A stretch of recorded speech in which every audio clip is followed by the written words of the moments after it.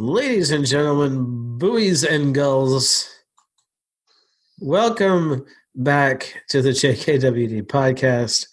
Hope you're having a wonderful day, but if you're not, it will soon turn around. How are you, Kelvin?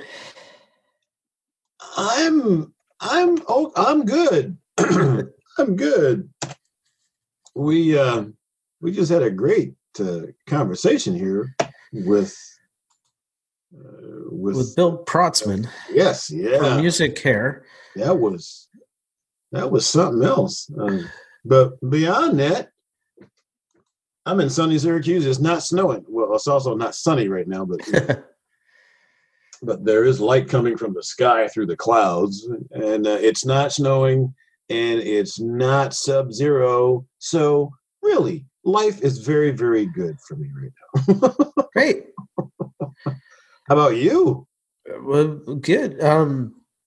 You can probably hear in my voice that it's funny. There will be some continuity probably because I think the episodes that we recorded a month ago, I had a cold and I got a cold again. So it probably doesn't sound any different. I guess you're just a fertile breeding ground. But, yeah, really. Man, hoping to get rid of this, but I'm at least in good spirits. Talking to you and having that conversation with Bill. That was a lot of fun, as you will hear shortly. Okay, yeah. Between music as entertainment and music therapy, there's a powerful opportunity to use music as a tool. And Bill calls that opportunity music care. And you'll hear why. It's probably one of the longer, I mean, not the longest, but over an hour anyway, we went with him. And we should probably mention first that we're brought to you, as always, by our friends at Kettle and Fire. Go get you some bone broth and some soup, whatever else you like. You can fill up your box and get 10% off. Go to kettleandfire.com. Use code BetterHumanhood at checkout. That's KETTLEANDFIRE.com. Put anything you want in your box and use code BetterHumanhood at checkout for 10% off. 10%. 10% off. And good play. Yeah. If we go ahead and play some music on the other side of that, you will hear Bill from Music Care. All right.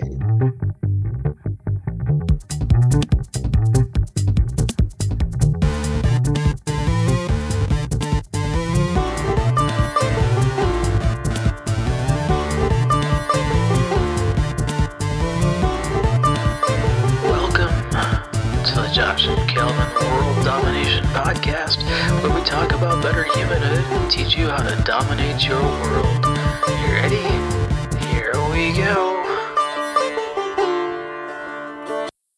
I really appreciate you guys inviting me on. So, how can I help your audience be smarter? Well, I think the best way to start is to introduce your mission to our audience, and then let us know why that's your mission. Oh my gosh. So I've been a musician, as you know, for a while, but I realized somewhere along the way, maybe just as recently as last year, that this was bigger. Self-care using music is a great idea, but as I started down that pathway, what I found was that self-care by itself is really new for people. People don't generally understand that we can take responsibility for a lot more of our healthcare than we do. Now, in some countries in the world, that's already the case, but especially in America, we kind of go to the experts. And that's changing.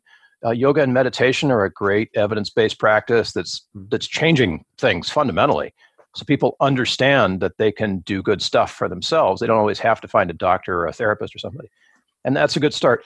But this mission is really about raising awareness for self-care and how powerful the tools are that we already have. Music is one we already have. Tapping is one we already have. EMDR, it's turning out, is something that we've been doing for millennia without really calling it by the expert name that we have it now. But instead of having specific licensed patented things that you have to get from an expert, there's so much available that we can use to care for ourselves well. provided that we are aware of it and we know how to use it. And music, of course, is one of those things. So, the mission just kind of blew up for me. It just got from this thing about teaching people how to use music for self-care to becoming an advocate for better self-care, regardless of the modality. Let's just create awareness for that, right? Yeah. Now you talk about self-care. I want to dive a little more into it because the term kind of gets tossed aside a lot. But we have weird priorities. At least here in the U.S., we call it healthcare, but really it's sick care, right? We go to the doctor when we're not feeling well. We might go for a well checkup, but it's really to find out what we're doing wrong.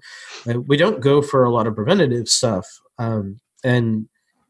Anybody who talks about going on a self-care retreat is, we put that under hippy dippy and kind of write it off sometimes. Yes, sir. Yeah. I'm a daily meditator, and I've been off of running most of the year. We have an infant at home, and I'm home with her during the day. But that's another. It's preventative. From a health standpoint and from a mental health standpoint. What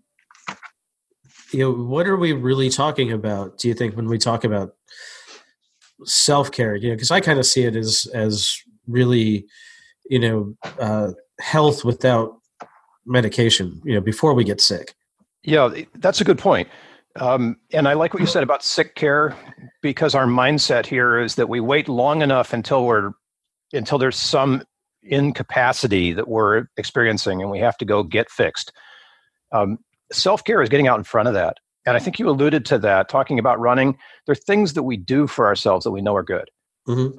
And those are part of self-care. But when I talk about self-care, it goes way beyond the hippy-dippy crystal cruncher stuff. It's about physical and it's about mental, but it's also about emotional and even spiritual self-care.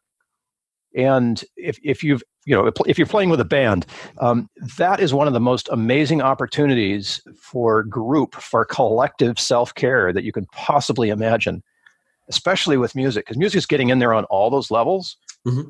And your mind is focused, obviously, because you got to play. But then if you're improvising at all, you're open to the creative. Mm-hmm. And some people call that God, some people call it consciousness, some people call it inspiration. I don't care. But that opening to the creative is there. And then, of course, if you're playing with other people, there's a mood. So all four components are there: the physical, the mental, the emotional, and of course, the spiritual. That's self-care. And I know it's a lousy word for it, but I like to call it holistic because it does encompass all four aspects of our care. And there's so much we can do in that without having to wait to get sick, right? We can stay healthy in so many great ways. And this isn't new. I mean, motivational speakers out there, I've started to revisit my Zig Ziglar tapes. Oh, absolutely. People have been talking about this stuff for a long time. And when it comes to trauma, that goes all the way back to like Epictetus in the Greek days and Marcus Aurelius, who was the emperor who presided over the fall of Rome. They were into what it takes to care for themselves, not as Stoics, but as human beings with tools. And I mean, Rome was it was huge. The Roman Empire was the largest thing around at the time, and this guy was, in charge of its demise, basically. Mm-hmm. That took some self-care. And when you read his letters and stuff, you can read about all four aspects of how he needed to care for himself to be able to guide that process, as tragic as it was. And other people, contemporary writers are writing about that today. It's fascinating to me that there's this resurgence of interest in what I call self-care, but maybe it's just awareness, becoming conscious of things, meditating. I mean, what was that I heard about? Instead of sending little kids in school to time out, they send them to meditate for 3 minutes. And it's transforming this little school somewhere in New Mexico, I think is where it is. So these practices they're so cool because, they've been around for a long time and clearly they work. So opening the kimono a little bit more and just saying, okay, so all of that is about really caring for yourself. But so is, like a spa retreat and Mm-hmm. going to the beach or whatever. That's all part of it. I mean, a lot of people consider things like meditation. We'll talk about the religious community as sometimes. Yeah. And, I have friends and I'll ask them, they're good Christian people. And I say, Do you meditate? And they go like, no, I pray. Okay, well, I mean, that's part of it, but it's not the all of it. So a lot of the stuff we consider self-care, like I'm a Reiki practitioner. Yeah, me too. I'm a life coach. And so a lot of people consider that to be like weird stuff when in reality, even if you read the Bible, which I don't much, the fact that we have the ability to heal each other and to heal ourselves is there. So it's not as anti whatever they want to consider it to be as they think it is, because it's all there. And I got to admit, when I first started on that path, the first person that brought me Reiki, I thought they were nuts. Yeah, isn't it crazy? It's like they came in with a crystal and doing chakra stuff, and I'm like, okay, I don't know what you've been smoking. Really, I wish you'd have brought some extra with you. I could have had some. But as it turns out, it's been a very good thing. So, and then right after that, about 30% of the people who came into my world were Reiki practitioners, and I was like, holy smoke, where did this all come from? So, but music as a healing tool, I never called it that necessarily, but I remember using it as that. Oh yeah. So it's been very good for me, but to actually have it labeled, that's pretty cool. I think that's a new awareness for a lot of people. We got to go out there with this and just let people know. I mean, you hear people talk about the power of music, but energy work's been around a long time, and in some ways, music connects us with that. For me, I've tried meditation, and the voices in my head never shut up, but they will shut up reliably when I'm at the piano. Mm-hmm. And being in that meditative place of just allowing the music, I think that's a really important practice for musicians. Even if you're not an improviser, just take your instrument and strum chords if it's a guitar, or just hold long tones if you're a wind instrument, or if you're a string instrument, just hold long notes, bow long notes. That opens the potential, if you will, for the meditative experience, because you don't have to concentrate on anything and just be in the sound. Yeah. And that's it right there. I've heard people who were doing well. If you're a Reiki practitioner, you know about the singing bowls. Oh yeah. I thought that was a very, very strange thing. However, it was kind of cool. And then I've never I know there are drumming sessions for that. Oh yeah. I haven't been in one of those, but I guess that's all music. It is sound and rhythm. So the singing bowls are cool. The purpose for them is entrainment. So if you're in a place where you're coming for a Reiki session, let's say, or coming for a psychotherapy session, doesn't matter. I've seen them used both places. The tone helps entrain both you and the practitioner, whichever kind it is, to the same place. It doesn't really matter where that place is. Singing bowl is a nice, peaceful place. You can entrain to that, as opposed to, say, a kick drum. But the singing bowl puts you in that place where both you and the practitioner are in the lane. And it does that by, in training, it synchronizes your heartbeat and your breath. And you just the sound helps you become in the same energetic place. And of course, that's really helpful in Reiki, because you want to be in a place, if you're receiving, you want to be in a place where you can receive, right, without jumping around or whatever. And if you're giving Reiki, you want to be in a place where you're ready to give it. And that coming together of both the patient and the caregiver is one of the functions of sound and rhythm. Whether it's singing bowl or kick drum, even a kick drum can do that. If you're in a drum circle, right? That's a more upbeat, energetic kind of a thing. So that's what's going on with the singing bowls. I did a recording with a woman who played the metal ones, the antique ones, like hundreds of years old. Oh, really? Uh-huh. India, the hammered bronze, and playing along with her it's marvelous.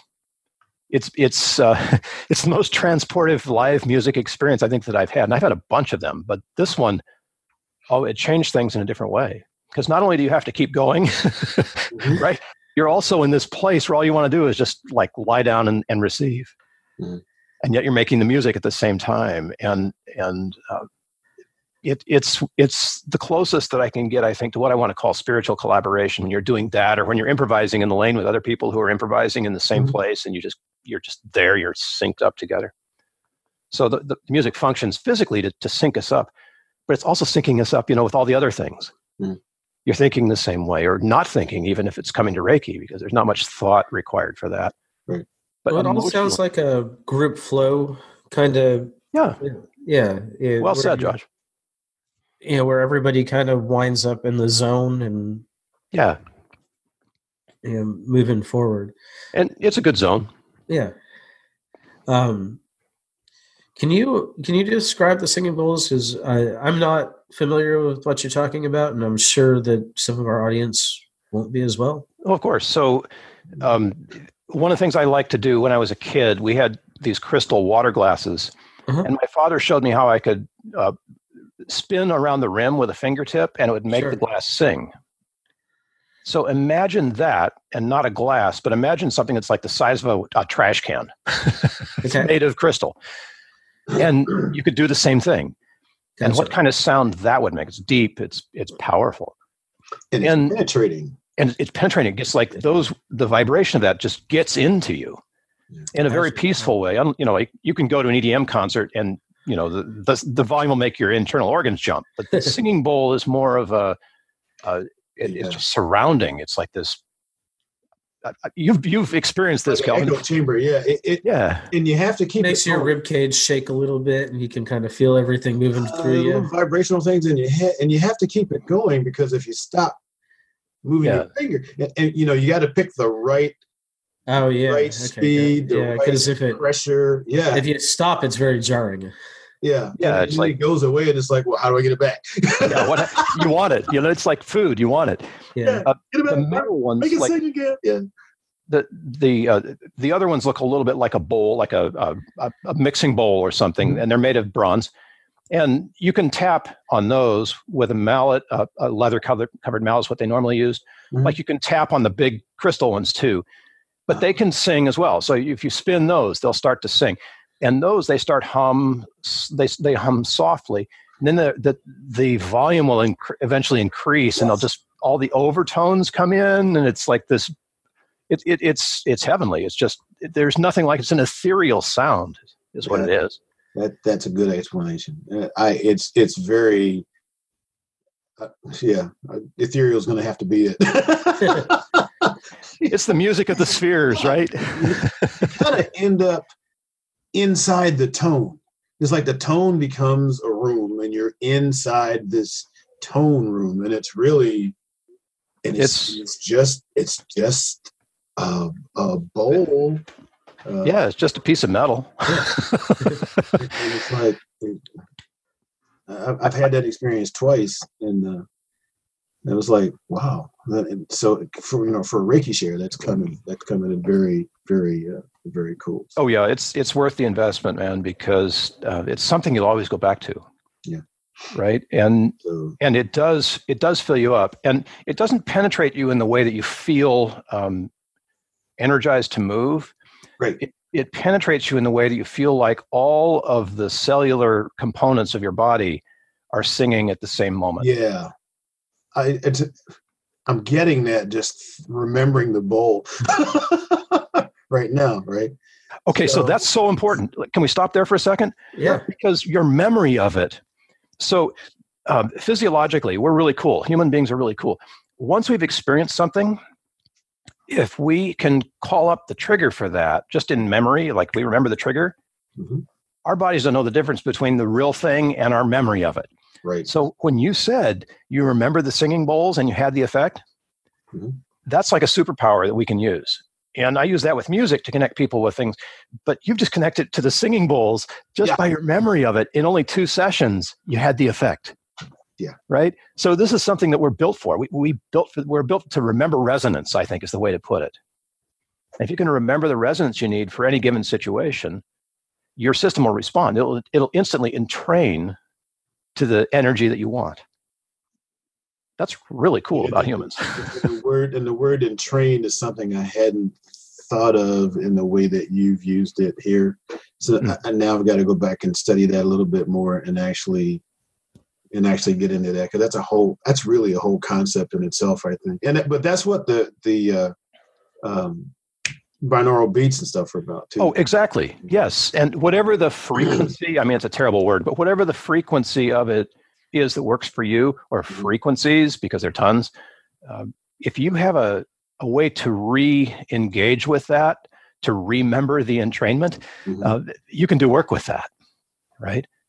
Like the smooth jazz you were talking about earlier. It's like, if you need the smooth jazz to relax and you're in a place where you don't have anything to play smooth jazz with, remembering just a melody or something will put you in that state all the way around. And it's a total body thing. So you get the physical thing right away. You feel your skin crawl. And then you get this wonderful sense of peace, if whatever it is. And my mind, when I remember those things that I've been trained to, it sort of empties out and the voices are still. And then, of course, it's a great place for being open to the spiritual, whatever that means. Whatever that means to you, yeah. Wow. Yeah, cool. Well, I'm glad I wasn't busy for this podcast. Well, I'm glad you guys are doing this. I don't often get a chance to go into the depths like that. So we can do that here because I think we're in the musical lane, and that's a good thing. It's not about like talking to therapists who are all about the psychological. We get to talk about so entrainment, just for this little bit on it, it is like getting on a train, right?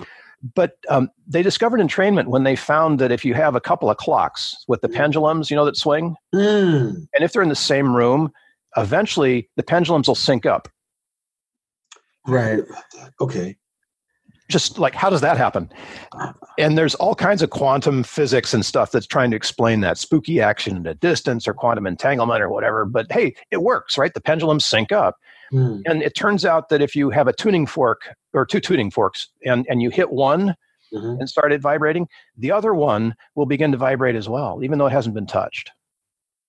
So this is a fundamental quality of all matter in the universe. And obviously, if there's a human being in the room that you happen to like, there's reasons you do. And we talk about mirror neurons and all that other stuff. But what's going on there is that we've synced in some way that allows us to come closer than we would have otherwise. So that's the real beauty of entrainment. A singing bowl is the facilitator for that. So before the Reiki session, the bowl goes off. And yeah, we're all syncing up to the bowl, but more importantly, patient and caregiver are syncing together. Yeah, that's a whole other level of understanding right there. It's good. Thank you. Cool. Oh yeah. So use it wisely. Absolutely. With great power, right, comes great responsibility. So. Yeah. Nice. Very nice. This is cool. So you were right before that. You were saying. Who knows? I don't know. We stopped there. I think I was just there.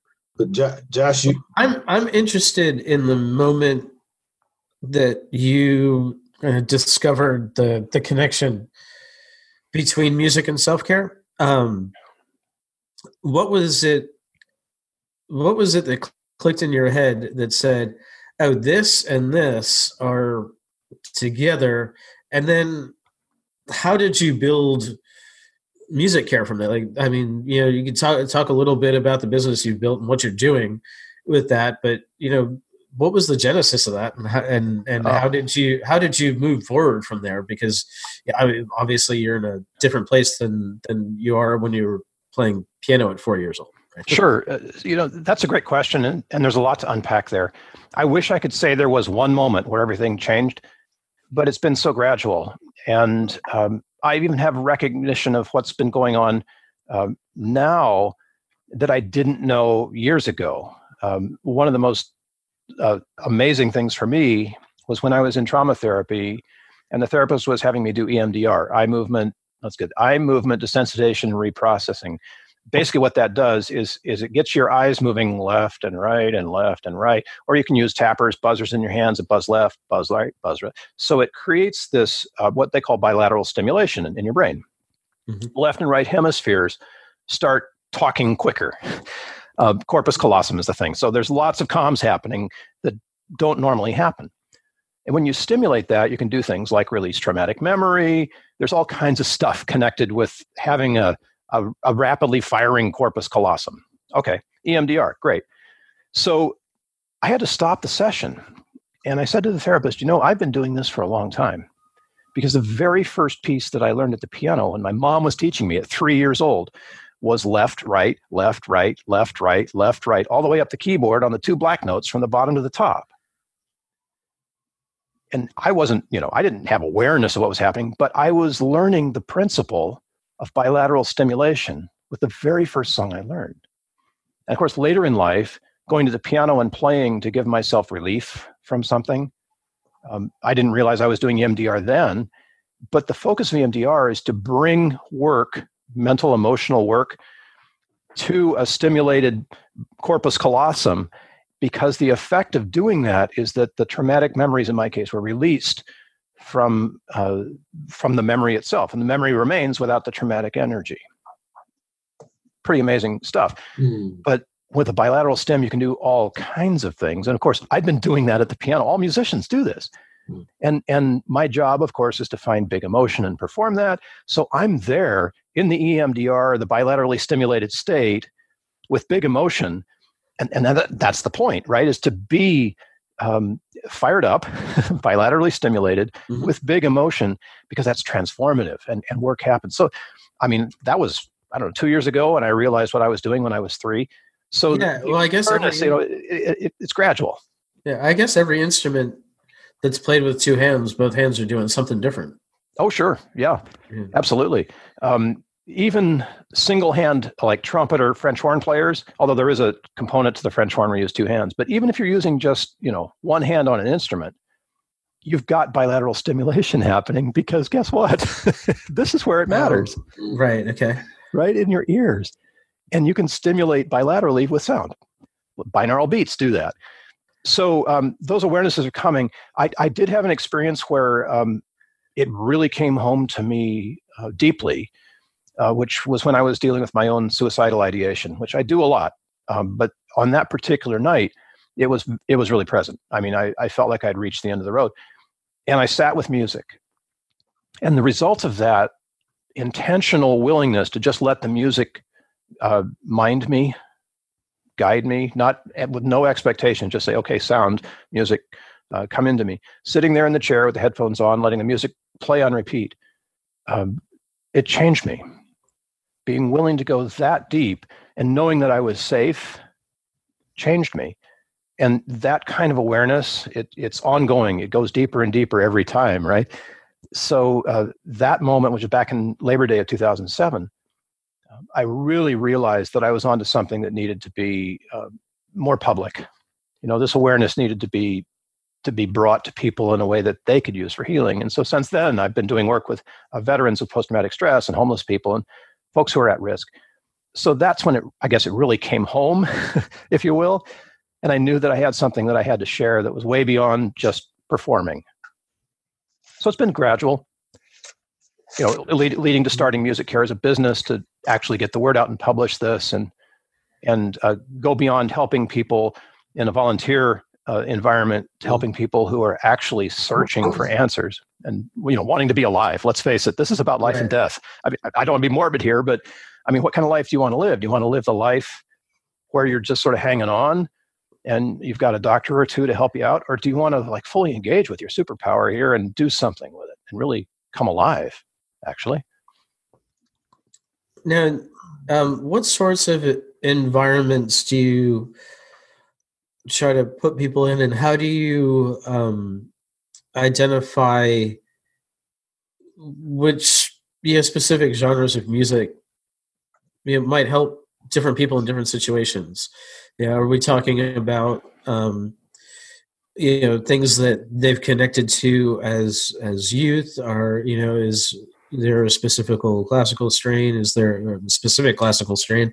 And then are we talking about being in a big room, or are we talking about being in a small room, headphones, speakers, that kind of thing? These are great questions. Let's start with the environment first. Because of the volunteer work that I've done, I've had to be very flexible. one of the things that the way I started was basically as a performing artist, a performing musician, one-man show, that kind of thing.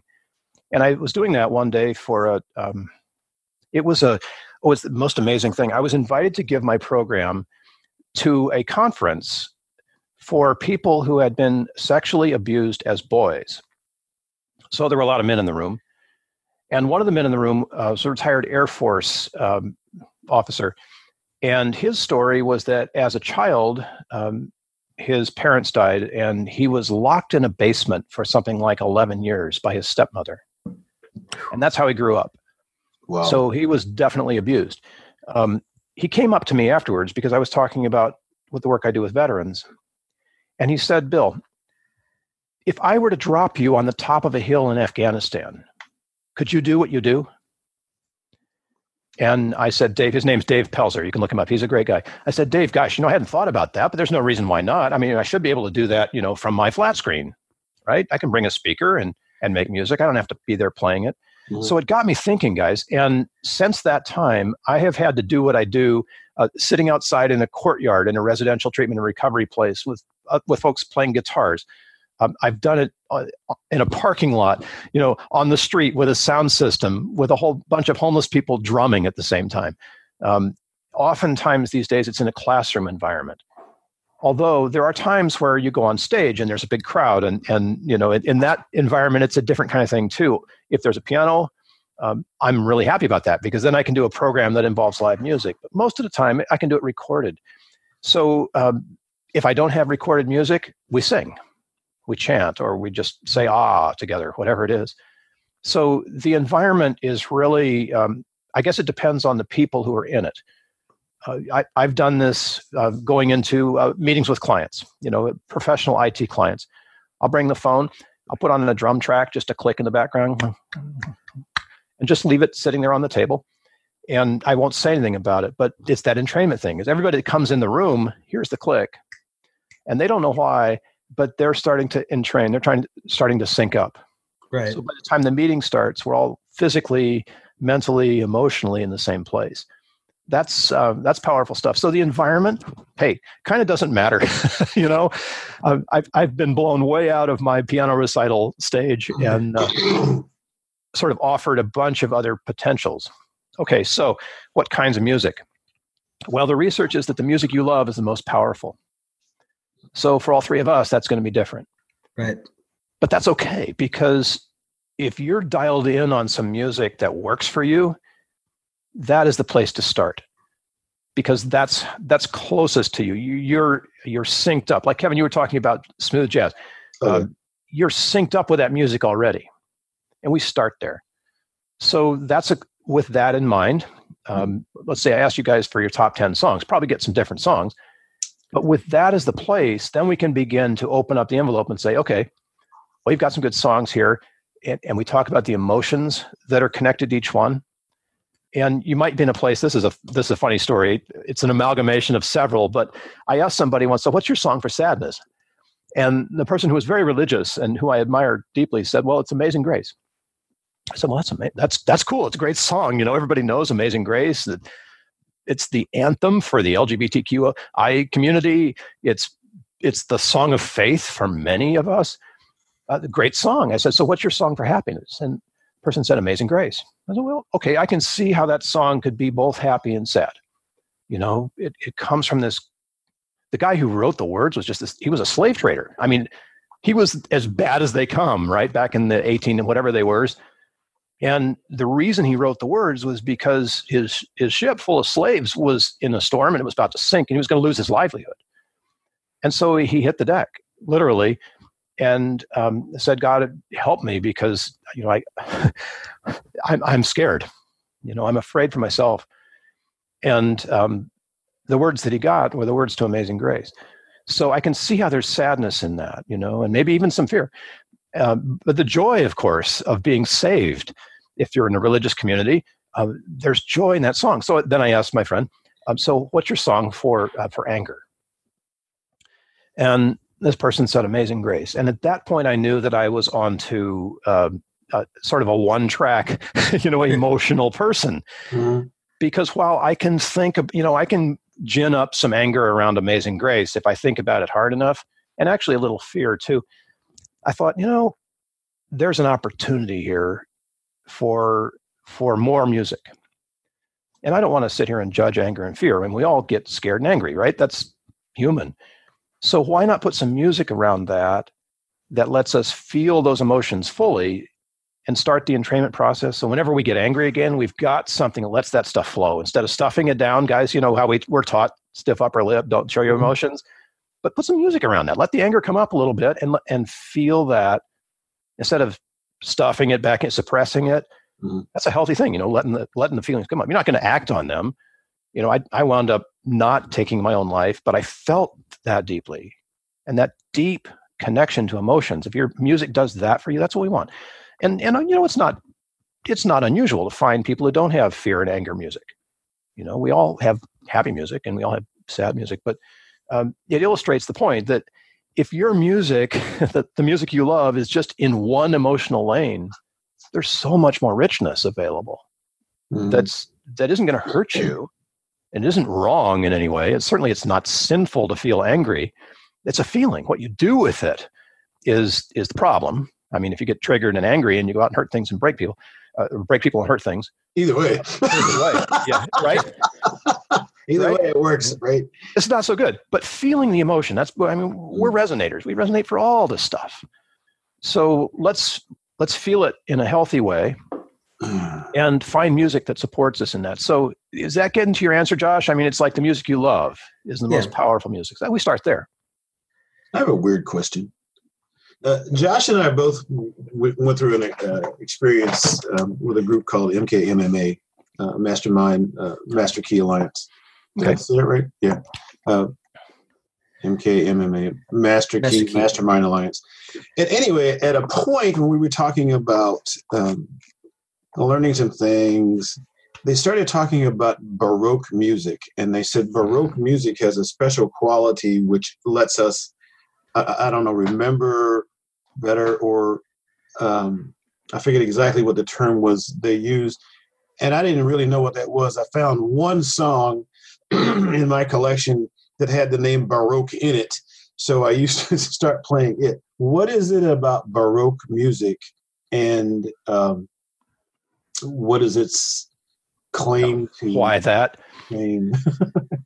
So Baroque music, for everybody who doesn't know what it is yet, that's like Johann Sebastian Bach, Mozart. Mozart is right on the cusp, but people would generally look at Bach and that era of music. It's intensely intellectual music. I mean, one of the things Bach liked to do was improvise, like at the pipe organ, improvise 4 and 5 part music at the same time, like both of his feet improvising different melodies and his hands doing 2 or 3 melodies at the same time. Wow. So there's a complexity there. It's really, it's not dense in the way that that metal is. There's a different kind of density in metal music, but it's very dense melodically. And that era of music tends to challenge the listener to try to follow actually melodies that are going on. And if you put on a recording of someone playing Bach, Glenn Gould is a great go-to on Bach because he's able to make every single voice in a 4-part fugue or 5-part fugue something that you can hear. It doesn't just sound like a bunch of chords. It sounds like 4 or 5 melodies sort of intertwining and, doing all this stuff. Okay, so be that as it may, one of the things that we know about classical music is that it has more tension and release per second than a lot of other music that we know. There's Eastern music that has a higher density, but tension release is the magic. So if you think about vibration, your heart goes thump, tension, and release. Thump, release, thump, release. Muscles contract, release. Tension release is we can see that in operation. We can also hear it because vibration is tension and release. You get a sound wave that peaks and then it dips, and then it peaks and it dips. So tension and release is a big part of this. And when you're talking about binaural beats and that bilateral stimulation that's going on, on your left, on your right, on your left, that's tension and release. So tension and release tends, in an oversimplified way, is how we get at the effects of music. And if you're ready for it, you can really get into tension and release on Baroque music because it stimulates the part of you that is the cerebral part versus the part of you that is the lizard brain where you feel emotions. So when you're thinking about this whole thing, yeah, the tension release that you want to stimulate the bilateral side and the cerebral cortex and make all that emotional stuff sort of sublimate and let you focus on the mental, you need high tension and release for that. So classical music has that. Of course, Baroque music has it in spades. It's really dense, improvising 5 different voices at the same time. That's intensely tension release full, as opposed to a kick drum that hits every, house music even. It isn't even that fast. We're talking about like really quickly. And we get that. I mean, human beings resonate for that. We don't have to understand, all the intellectual analysis and theory of Bach to get the effect. Does that help? Yes, a lot. Thank you. Yeah, you bet. Wow. You bet. Great question. Is there a difference between how we process melody and how we process rhythm? Like, if we're part of a drum circle or listening to drum music versus and we were just talking about Baroque music. If I'm sitting down to write, Mozart's 42nd is my go-to, and I'm probably not alone in that. In fact, I think I got that suggestion from someone else. In fact, but what's the difference in the way we process those, and then throw a voice in there too, because once we start hearing words, that's something different as well. Oh yeah, it plays with you in every aspect. So the drum circle, let's start at the basics. The drum circle gets at you on the adrenaline level. To go right to the other side of that, you don't want adrenaline when you're doing higher brain function. It's going to mess you up. Yeah. Right? I mean, go into the local singles bar. They're not playing Bach. They're playing, something with a beat, because you want that adrenaline pump there. Mm-hmm. So everywhere along the spectrum from there, from the adrenaline side way up to the cerebral cortex side, there's a music that will work on you. It's going to work different on all of us, but if you find your music, you're going to know what you need. Mm-hmm. Let's say it that way, what you need. Now, it gets really cool because if you're going to hear like a blues singer, who's my favorite? Kev Moe is my favorite at the moment. B.B. King. Those guys can play. Man, I'm thinking of Lucille and all those wailing guitar blues melodies that B.B. King plays. Mm-hmm. They do a certain thing for me. They make me feel a certain way. It might make you feel a certain way too. But then the words come along. And oftentimes the words have the opposite emotion of the music, especially in the blues. I mean, that's part of why the blues works. You could have sad music and happy words, or you could vice versa. You could have really happy music and sad words. And that itself is tension and release. It's working on you in a way that's making you, I mean, if you were to parse this, someday neuroscience will have the explanation, but if you were to parse this down, you'd see how part of us is responding to, let's say, the joy in the words. I got my dog back. I got my wife back. I got my trailer back, right? Oh, that's country. No. Yeah, that's country too. When you play a country music, when you play a country record backwards, right? Nice setup, guys.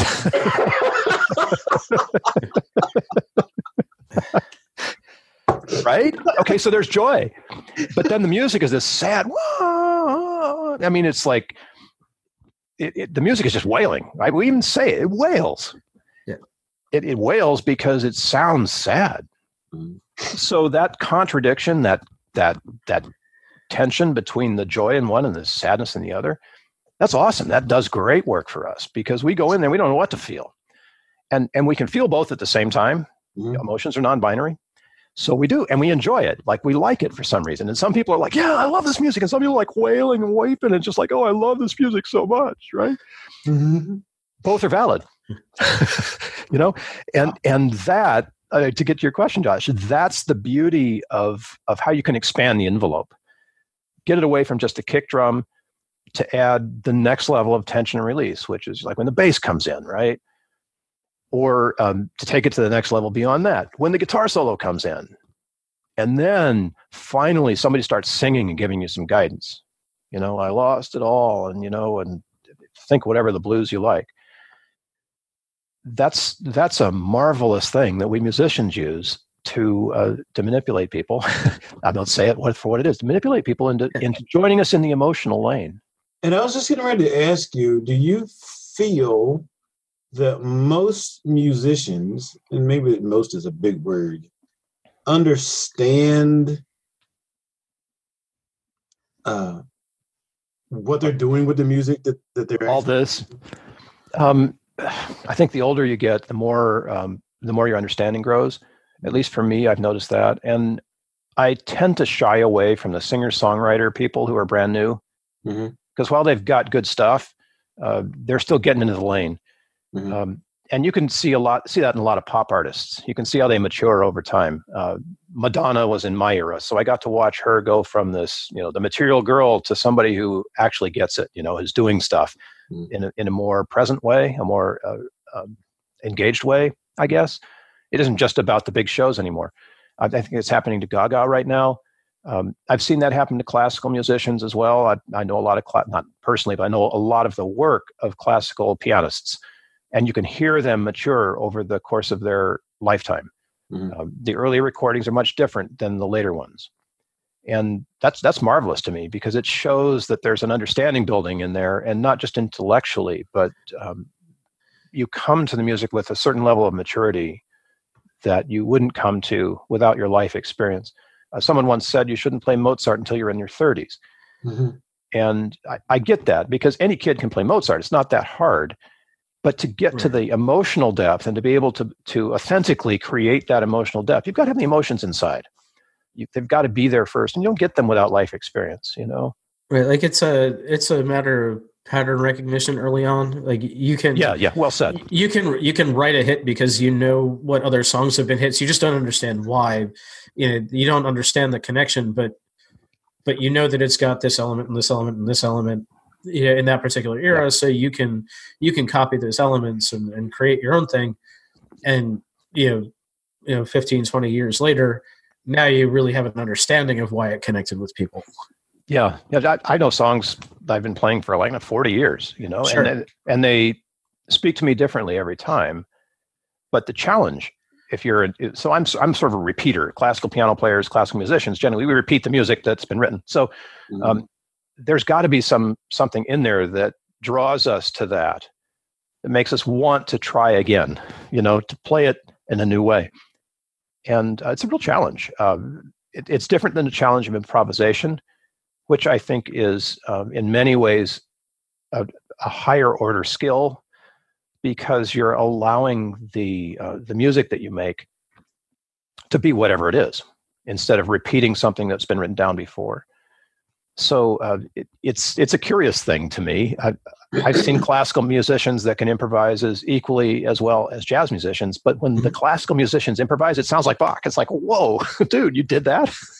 that wasn't written down.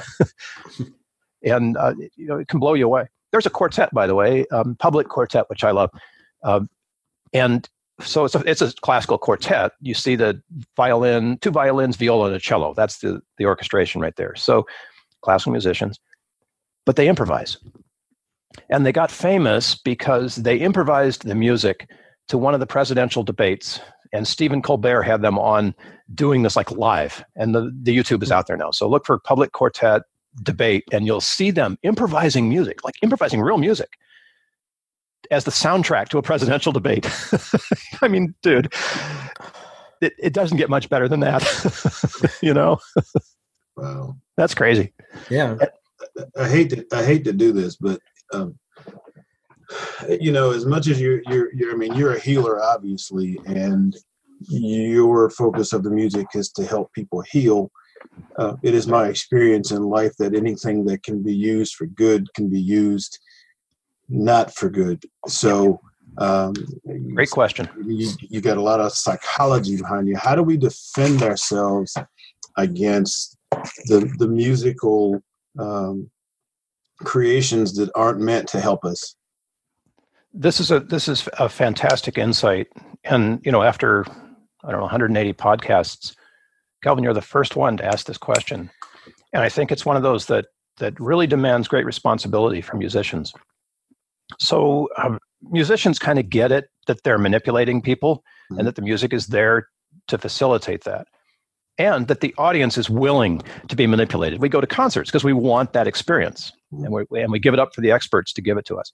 And, hey, there's resistance. I mean, I have a buddy who plays jazz metal, and he's a multi-instrumentalist, and that music is so rich. It's incredible. But it's not the kind of music that people are flocking to, Let's say it that way.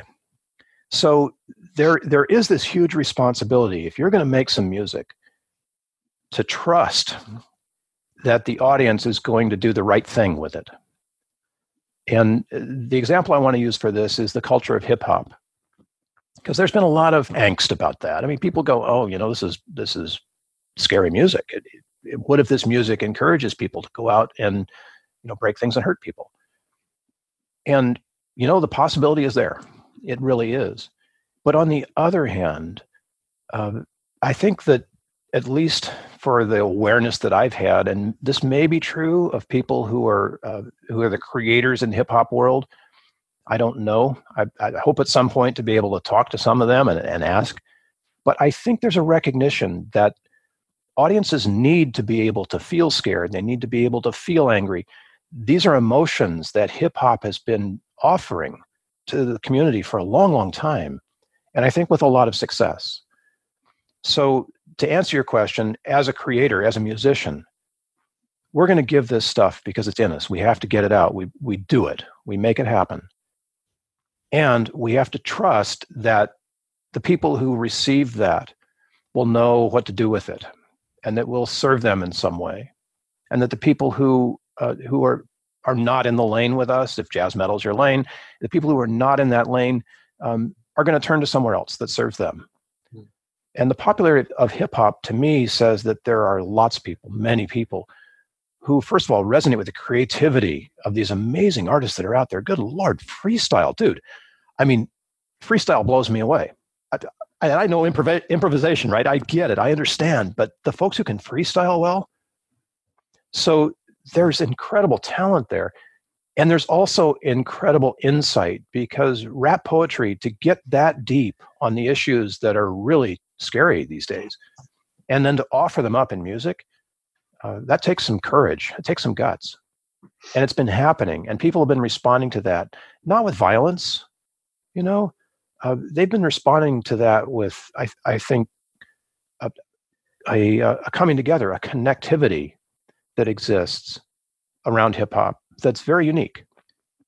And better, I would say better sorry to cut you up, but better the music as an outlet than yes. Sending that anger somewhere else. Yes. And to experience those, the scary emotions, the anger and fear, to experience those in connection with other people who are also experiencing those is a great way and a safe way of acknowledging that, yes, we are human around these things too. Yes, we're happy. Yes, we're sad. Yes, we're scared. Yes, we're angry. And there's a lot you can do with anger when it's collective that way for good. I mean, look at the civil rights movement. I mean, for heaven's sake, look at America itself. We were founded because a bunch of people got angry enough to do something useful. Right. And hip hop is giving a lot of us that opportunity where, Sugar and Spice and all the pop stuff, and even the codependent love songs that are out there. I mean, good heavens, how many people are writing songs about unrequited love? That's something too. But it's not necessarily at the level of the honesty that is in hip hop and rap music, and specifically. The culture of hip hop is doing this for dance and art. Just it's phenomenal to me that we have that kind of artistic community engagement, maybe, in the world. So there's a lot of trust involved in this. There's a lot of faith, because if you're going to come out and say something that other people might see as inciting violence or inciting rage or whatever, and you've got to trust that your audience is going to get that on the level of, yeah, this is an emotion. This isn't instructions. This is an emotion. And this, this has been going on for a long time. When we made the transition from Mozart to Beethoven, everybody hated Beethoven. It was music of the devil. When rock and roll came along, oh, don't play rock and roll backwards. It's the music of Satan. Right? I remember that. Right? It's like something. And things go wrong, right? I mean, Charles Manson took over a Beatles song. Yep. He Helter Skelter was became all about the Manson murders, and decades later, they blamed a lot of people were blaming Columbine on the music of Marilyn Manson.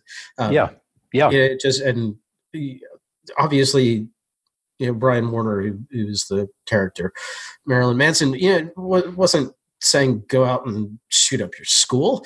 And obviously the Beatles weren't picturing Charles Manson taking their song and turning it into an LA murder fest. But things it goes wrong sometimes, and it does. And most people are going to do what people do, and hard to blame the artist for it. Concerts and dance halls are now the targets for people who are crazy. But I don't think the people who are going out and shooting up concerts are doing it because of the music. I think they're doing it because they recognize they have a profound difference that they see with the people who are in the room, or maybe just because there's a bunch of people there. Right. But tying it down to music, it's like, I don't know if you can blame, Eminem for anything that's happened, but people will. Right. And, okay, that's fine, but I don't think it's responsible. I would be hard pressed to find like a satanic band that's out there encouraging people to just go out in the world and kill other folks. There probably is one, maybe more. But are they at the top of the heap? Is that a responsible thing for anybody to do? And if it's in their lyrics, and I wasn't even asking necessarily from that piece, but I guess if something's not resonating with us, we'll just listen to something else. But we are undoubtedly the probably the most manipulated generation. These days, I mean, everything is manipulating us. The ads, everything that's going on. Social media, fake news. I mean, real news. What's real anymore? Start talking about, the effect of music and your particular focus of using it for healing and stuff. Then it's, I'm the guy who tends to look at, what's the other side of that coin?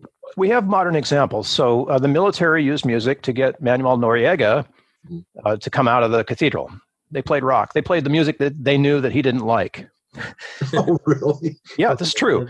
Make him crazy. Armed Forces Radio, they played it. And we hear about sound cannons. And there are weaponized uses of sound and rhythm. One of those that has been misused, but back in the day before we had movies, you'd go to the theater and there'd be somebody playing a pipe organ as the soundtrack to the silent picture. Mm-hmm. And there are notes on the pipe organ that are so low that you can't hear them. But what they do is they create terror. The vibrations create a feeling of fear. Right. And so the organist could use those low notes that nobody could hear to amp up the scary in the movie, right? And those vibrations are still around. We can still use them if we want them to. If we want to, use them for good. I mean, once you become aware of this stuff, you have a choice, and that's a real responsible choice. If you're standing on a stage with a band, you've got to do something up there, and it had better be good. But on the other hand, what's your purpose? Why are you there? Are you there to create terror or violence? Are you there to offer a message? Are you there to give peace? The music in the military has always been right out there in front. I mean, it was the fife and the drum who led the entire column, not only to give people a beat so they know which foot to use, but I mean, they were right up there in the front where it was the most dangerous. So think about this the weaponization of music, the biblical story of the walls of Jericho came down because they were playing music, they're playing trumpets, you know. So sound is it's a really powerful thing, even to the extent that one of the pieces of research I read recently is that the coil of our DNA, the spiral of our DNA, is held together by vibration, by sound. If we could listen to the sound, we could hear our DNA holding on. And when the sound is interrupted, it comes unraveled. The DNA comes unraveled. We talk about the vibration of the earth, and they know that they've been able to hear vibration in black holes. There's sound coming out of black holes. Everything else goes in, sound comes out. So this is powerful stuff. Okay. All right. It's just a question I had to ask. I'm glad you did. You know, head of the class, because it's an important one. You know, with great power comes great responsibility. So yeah, if you're listening, by the way, you have a choice. If you're listening to music that is getting into you in a way that you don't like, you have a choice. You don't have to go there. But if you're in a safe place and you want to see how deep that rabbit hole goes, it's just music. It's just emotions. They're not going to kill you. And if you're sitting in a safe place with some headphones on and listening to that stuff, you know, give yourself a chance to see how it plays on you, how it responds. You may not like it, but it's probably a healthy journey if you've got awareness to give that a chance. Awareness is, I think, the important part. Absolutely. Yeah. Awareness is the important part. So. Wow, that got us to a dark place. Well, it's just emotions, guys. It's just emotions. They'll change. Well, leave that and go to Boney James for smooth jazz and everything. There you go. I'm glad you didn't say Kenny G. No. He's not my favorite. Mine neither. Let's be honest. Boney James. I listen probably to more of his stuff than anybody else because it just moves, it sings, and I can listen to it forever. I've got a couple of songs when I go visit my family for holidays and stuff. I do have to drive to Maryland, so that's a 7-hour drive, and there are songs that I can play for 7 hours. Yeah, never get tired of it. Yeah, and never hear all of it. Really, it seems like, but it just fires me up, and I'm ready to go, and I come out of the car happy and ready to hug people I don't like and everything. That is a very good thing. Yeah, that's awesome. That's do you have a psychology degree too? No, I don't. You know, one of the crazy things about what I do is that there isn't a credential. There are music therapists. Okay, so music therapists are credentialed, and they usually have masters or PhDs. And they've been they're licensed in many states, so there's an actual process for that. Because they do one-on-one. They're in a therapeutic relationship with you, like a counselor or therapist would be. But I'm just this guy who knows stuff, you know, and sharing my experience. I think there's a lot more people out there like me who understand that music works, and if we can get the word out, so that musicians who take the stage and want to can say, "Hey, I'm about to do this thing, and this is why it works." That's going to be huge. That evolution will be huge because musicians, performers, we get this. You know, we've been doing this for a long time, and it kind of makes sense. So, coming from that place of, you know, the art of healing, there isn't a credential for that yet. You know, it's there will be, but yeah, once they do that, it's taxable. So you know, so. Yeah. Let's leave that alone. Yeah, don't worry about the credential. Just go with it. Yeah. But you know, you go through life and you get awareness. I mean, I've had plenty of therapy, so I know something about how psychology works. And if you read the research, a lot of it is by psychologists, a lot of it's by music therapists, and then some of it is by neuroscientists and just medical professionals who are curious. And they find out that music does this stuff. And it's like, hey, music does this stuff. Well, this has been very enlightening for me because I, you know, all I knew was when I listened to certain stuff, I feel good about it, and that's the stuff I listened to when I turned to. Back in the day, when I was really, really sad and I needed to pull out of myself, I'd listen to stuff like, you know, Maynard Ferguson and Birdland, and stuff. Yeah, and I play it loud because once you do that, the sound and the music overpowers the emotion that I was feeling. And it's like I kind of beat myself out of feeling depressed. And and that kind of stuff. And that's the kind of stuff I've done for myself. And music is definitely my go-to, and smooth jazz mostly when I need to get out of a funk or something. And either that or call Josh and talk to him. That'll do it. Here's an immediately actionable thing. A quick takeaway for anybody who's listening. Mhm. Just a suggestion, but I think it works. And I've seen that it does for other people. If you're in a place where you're feeling something you don't like and you don't want that emotion right now, I like to feel that emotion fully first before I change the channel.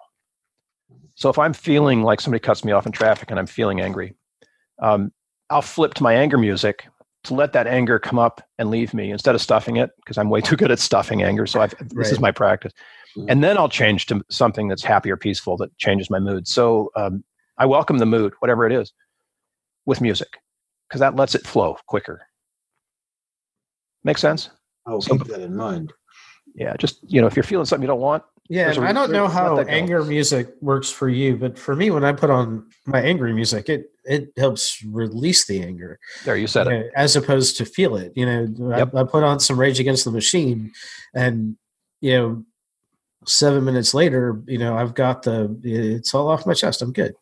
Yeah. Bingo.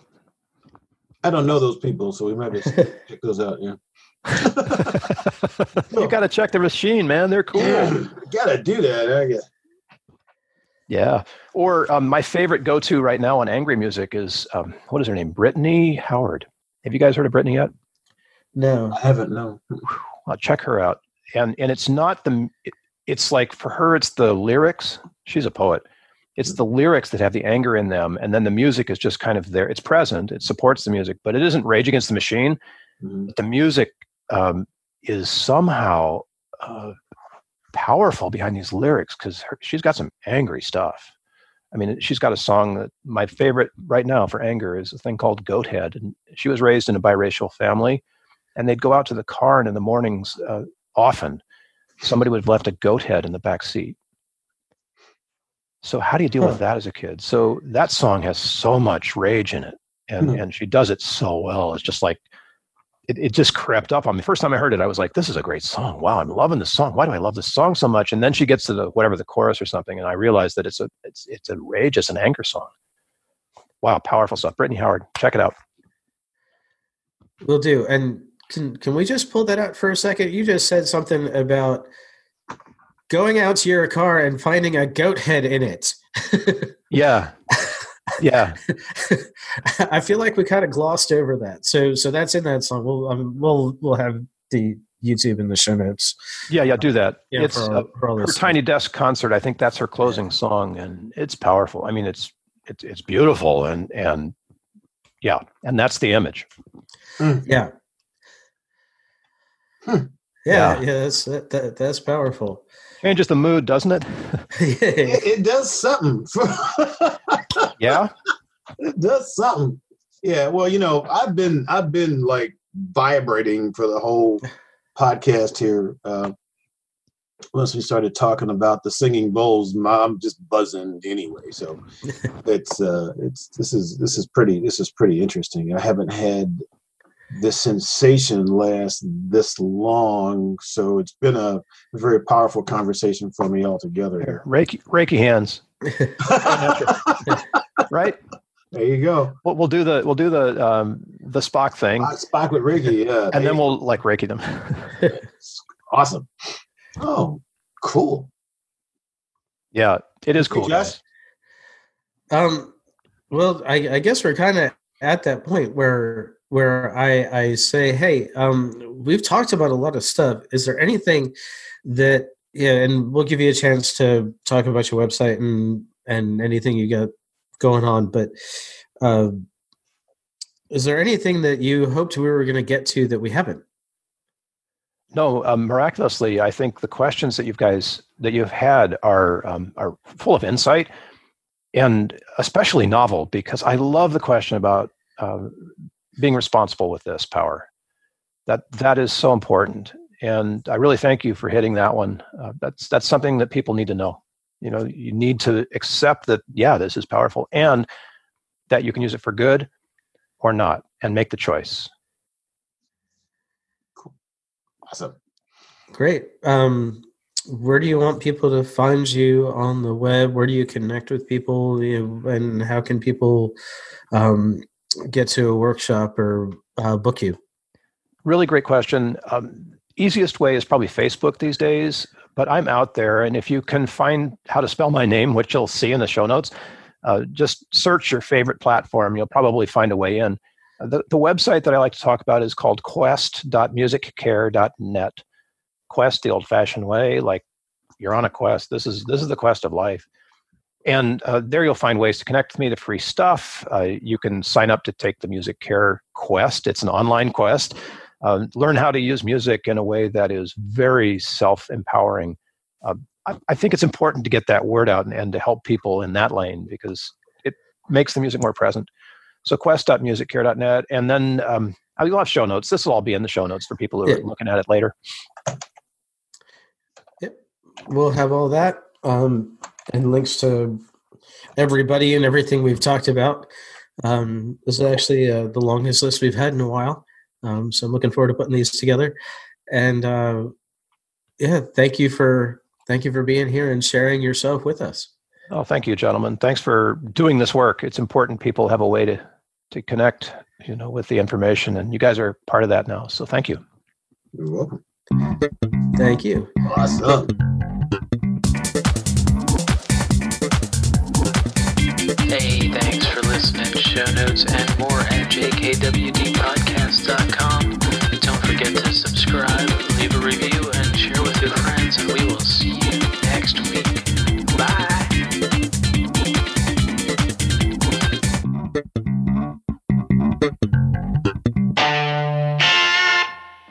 A Better Humanhood production.